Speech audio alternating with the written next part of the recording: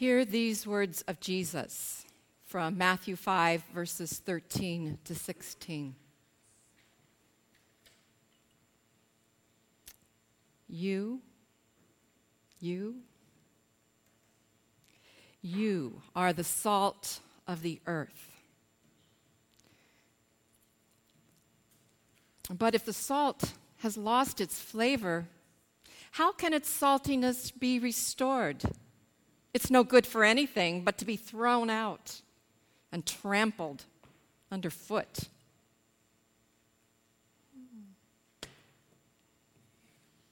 You,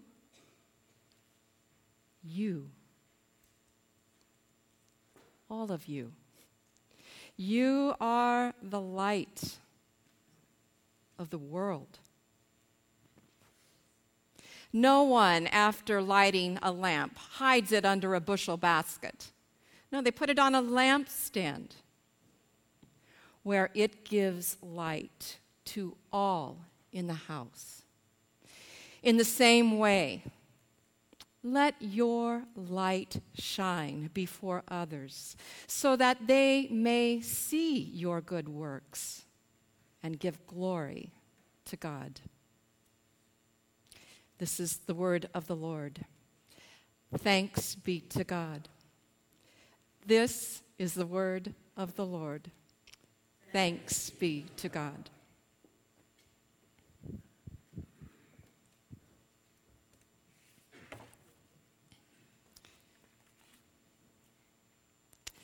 Last Sunday, Pastor Renee introduced us to Jesus' Sermon on the Mount, and we'll be focusing on a few excerpts from it throughout the month of February.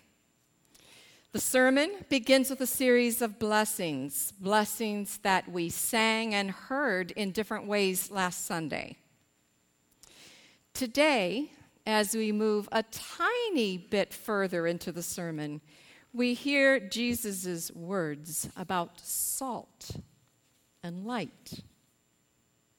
Salt, light, powerful, everyday images meant to help Jesus' followers reflect on who they're called to be and how they are to interact with the world around them. These were very live issues for those who were gathered around Jesus to listen.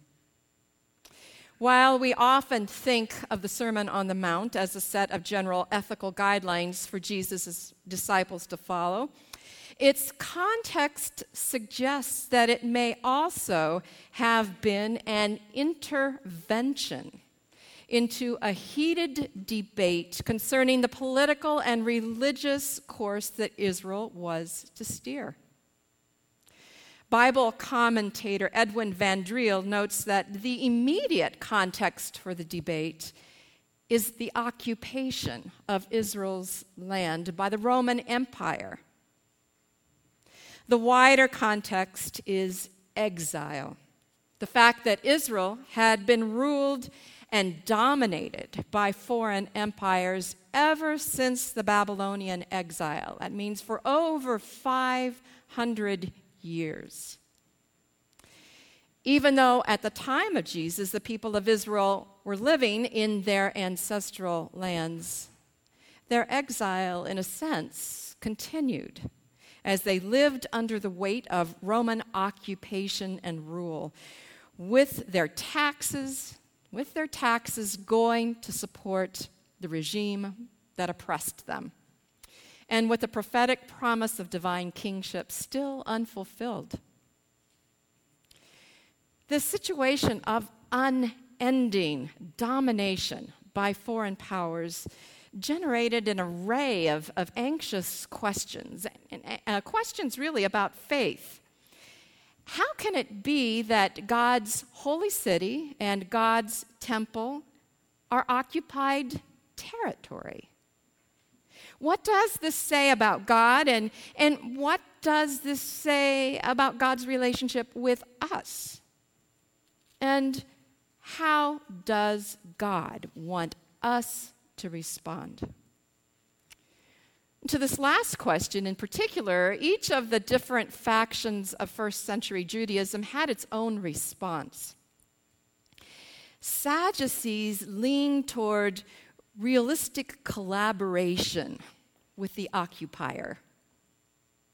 Zealots favored the idea of taking up weapons and fighting the empire. Pharisees were a divided house. Some favored the approach of the Zealots.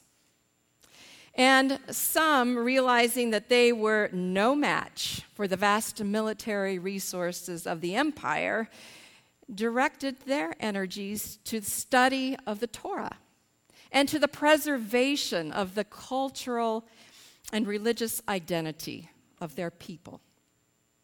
These differences in approaches were in themselves a source of tension within the Jewish community.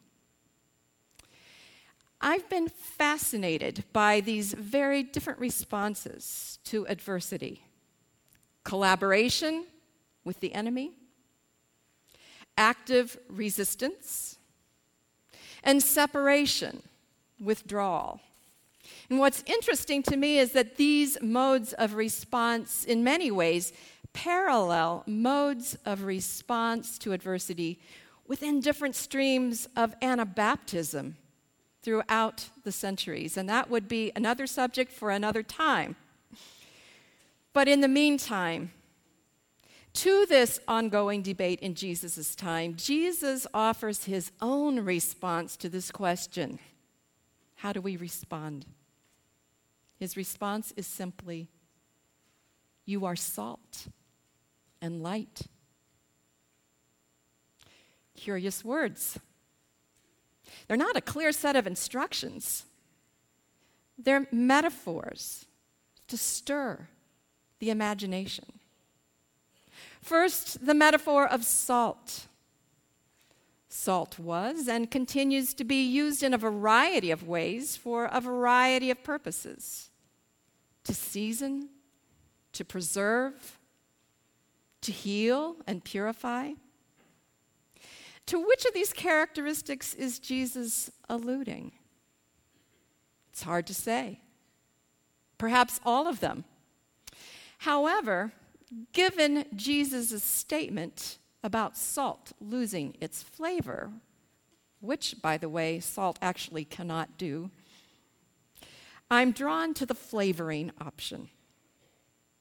As Jesus tells his followers that they are salt, he suggests that they have been given capacity to add flavor, and that their calling is to engage with the world by infusing it with the flavor of God's kingdom here and now. In other words, they are called to live salted lives that elicit goodness in the world around them. Jesus then moves on to a second metaphor, light. What is the purpose of light? One of the functions of light is to provide energy for life through photosynthesis. Another function of life is to reveal what cannot be seen. Most mornings of the week find Brenda Turner and me out walking before dawn while the stars are still hanging in the sky. It is a lovely time of the day. But lately, I have taken to carrying a flashlight to light our path so that we can stay clear of icy paths because neither one of us want to fall, and so that vehicles can see and stay clear of us. Because the light lets things be seen, it helps us stay safe. However, the revealing power of light is not always comfortable, especially when it reveals things that we'd rather not see, things that want to remain hidden. when I am reminded of that uncomfortable truth, I am reminded of the words of one of my seminary professors, a seminary professor of worship, Marlene Krupf, as she spoke about the importance of confession. She said something like this, that only that which has been unburied and brought into God's light can be healed.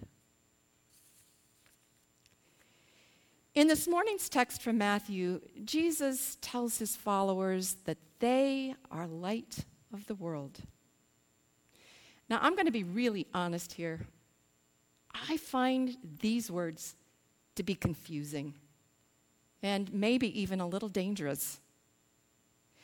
I actually thought that Jesus was the light of the world. In fact, we hear affirmations over and over again in the Gospel of John that Jesus is the light of the world. And yes, I know that the Gospel of John and the Gospel of Matthew offer two very different perspectives to two very different audiences. And on this one, I lean toward John, largely because of this, largely because history has shown the incredible damage done by leaders who have claimed to be God's gift and God's light to the world.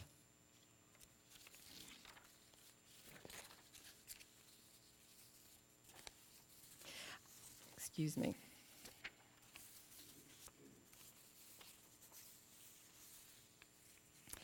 And so,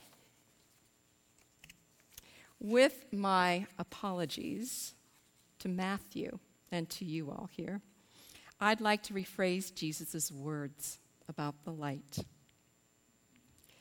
You are bearers of God's light in this world. Light that illumines paths of justice, love, and peace. Light that helps us all see more clearly, even those things that we don't want to see. Light that brings forth healing and new life from places of pain and death. We ourselves are not the light. God is this light's source, and our calling is to reflect it. So, how would these images of salt and light have spoken to Jesus' followers as they tried to sort out their response to the daunting challenges in the world around them? Would these images have encouraged them to collaborate with those in power? To engage in active resistance against their oppressors? To take the path of separation and strengthening of identity? You know, I don't actually hear Jesus advocating for any of these or for any particular strategy. I hear Jesus advocating for a way of being wherever one finds oneself. This word I find to be particularly relevant as we face the challenges of our times, as we face the abuse of power by political leaders, the rollback of national commitments intended to prevent or at least mitigate the devastation of the planet on which we live, the economic policies and practices that favor the rich and burden the poor, unjust systems that privilege and oppress people on the basis of the color of their skin, their national origin, their gender, their sexual orientation or identity, and the list goes on. What does it mean to be salt and light in a world that is guided by values that run so very counter to God's kingdom ways? We long for change. We long to make it happen. And here I confess the influence of systems theory in which I have been steeped. We cannot force change. Real change, deep change, lasting change comes from within as hearts and minds and cultures and systems are transformed. The role of salt and light is to be catalysts for this transformation. We stir the winds of change as we move toward and engage with, rather than avoid, the challenges before us. We do so, first of all, by being present with and attending to the pain and the confusion around us and within us. We dare not bypass this important step. Second, we work hard at being clear about who we are and what convictions guide us. Third, as we are ready and able, and we may not be ready and able, and if we are not, that's okay. There is grace in this space as well. But as we are ready and able, we stay connected with those who see the world in a very different way and are guided by very different convictions. We do our best to refrain from labeling, demonizing, or doing violence in word or deed to the other. And we keep our eyes open for glimmers of God's light shining, shimmering in places and in people that we least expect. This is hard work, friends. And we need each other if we want to maintain our flavor and keep our lamps lit. We cannot do this work alone. Jesus knew this when he says, "You are the salt of the earth and the light of the world." He uses second person plural. You all, you as a community of followers are salt and light. This is your identity and calling as a people. Together, your salt more effectively flavors the world. Together, your flickers of flame join together to light the night. Not only can we not do this work without each other, we cannot do this work without the power of God. As we do this work, it is imperative that we ground ourselves in the true source of strength and wisdom and love. We've each been given a way of seeking and finding this grounding, and we need to pursue it. Because without this spiritual grounding, our well-intentioned work and activism all too easily grows out of ego and ego needs and can do more harm than good. and we cease to carry the flavor and quality of light that God intends for us to share. Deep spiritual grounding keeps God's flavor and God's light in us fresh and growing. Salt, light. As I worked with this text this week, it became evident that there is so much to be said and so much more to be said, and not nearly enough time to say it. But that's perhaps as it should be. Salt and light are, after all, metaphors. Powerful, everyday images meant to pique curiosity, stir imaginations, and generate ongoing conversation. I wonder, what have these images begun stirring in you? How and where are you being nudged to share God's flavor and reflect God's light? Who are the people that might join you in this work? And how are you drawing strength, guidance, and courage from the deep wells of God's infinite love? My prayer for us all is this: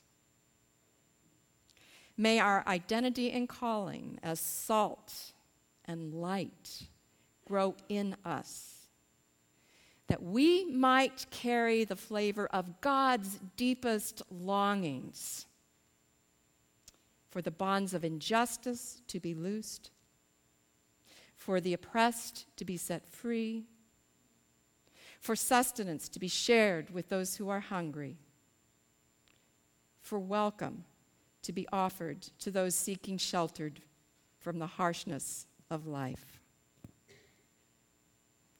May God's longings salt and light our lives.